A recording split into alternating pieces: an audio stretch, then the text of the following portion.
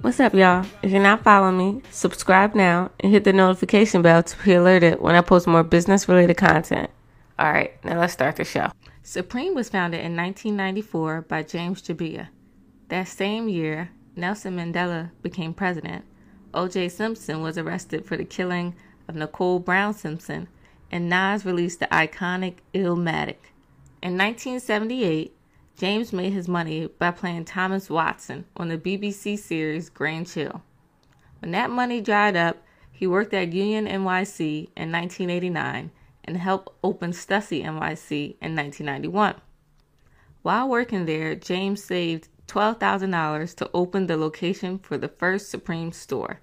The first Supreme store opened in an old office space on Lafayette Street in downtown Manhattan in April 1994. James had a vision for his store.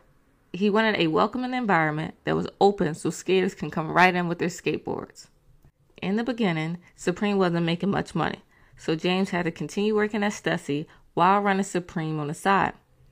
This is how he learned about the retail industry. Nothing about Supreme was planned in advance. Its success was a coincidence of place, time, and hard work. James got the idea for Supreme's iconic logo from Barbara Kruger's propaganda art. That same year the first store opened, James wanted to create a buzz for Supreme. The brand put their new logo on a 1994 Calvin Klein Kate Moss ads. The result was the first of many lawsuits for the new company. Supreme's growth came from the limited amount of pieces that were made. James once said that nothing Supreme puts out will ever be classified as limited, but notes that they make short runs because they don't want to get stuck with things that nobody wants. Because of this, Supreme keeps its advertising to a minimum. This is done to prevent overexposure. Now, the pace was slow, but it's quick enough to satisfy customer demand. Like I said, Supreme wasn't big on advertising. As powerful as the company was, Supreme didn't launch a website until 2006.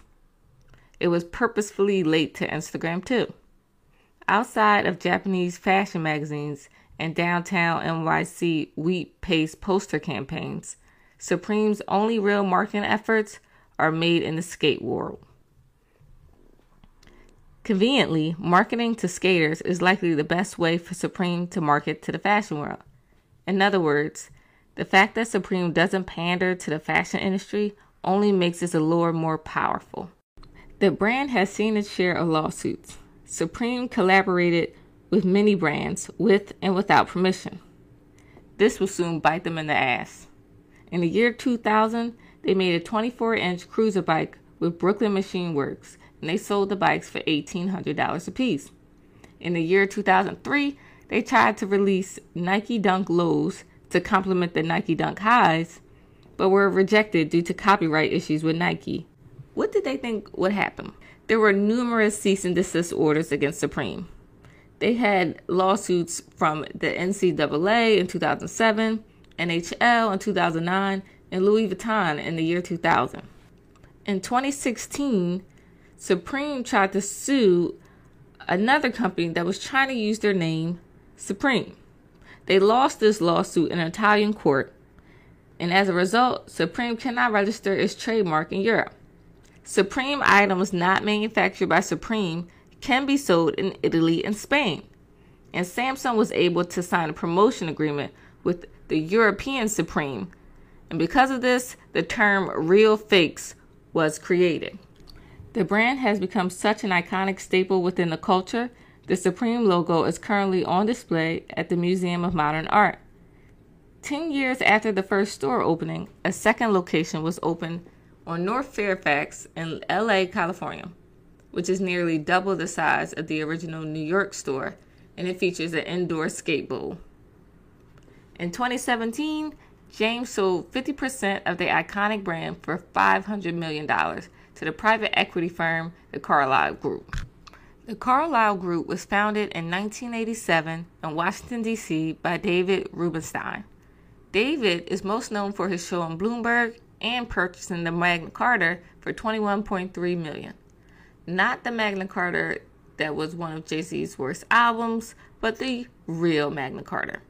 Now, Carlisle's deal with Supreme was reportedly a 50% agreement, meaning the brand boasts a market value of roughly $1 billion. Building a brand that lasts for 25 years isn't easy. The steps that James took were: 1. Create a high-quality product that will last a long time. 2.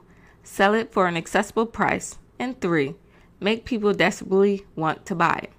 Limited products has become Supreme's greatest strategy and one of its most important innovations.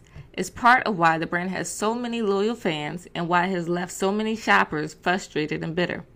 But this strategy evolved naturally out of the early days when the shop was nearly empty. Short runs were produced out of necessity because James lacked the resources to keep a steady assortment of goods in stock, and that worked for him. The blueprint is easy to read, but executing the plan is far trickier. Supreme has deliberately rearranged the alignment of the entire fashion industry. I say that to say this: every company has its own path to success.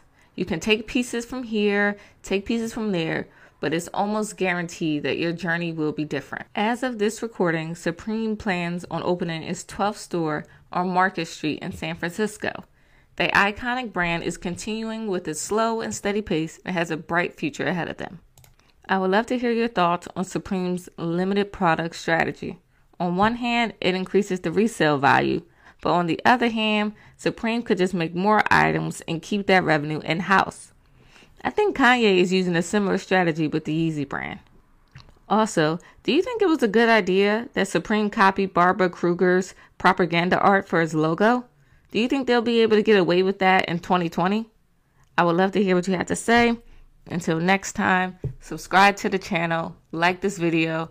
I'll see you guys soon.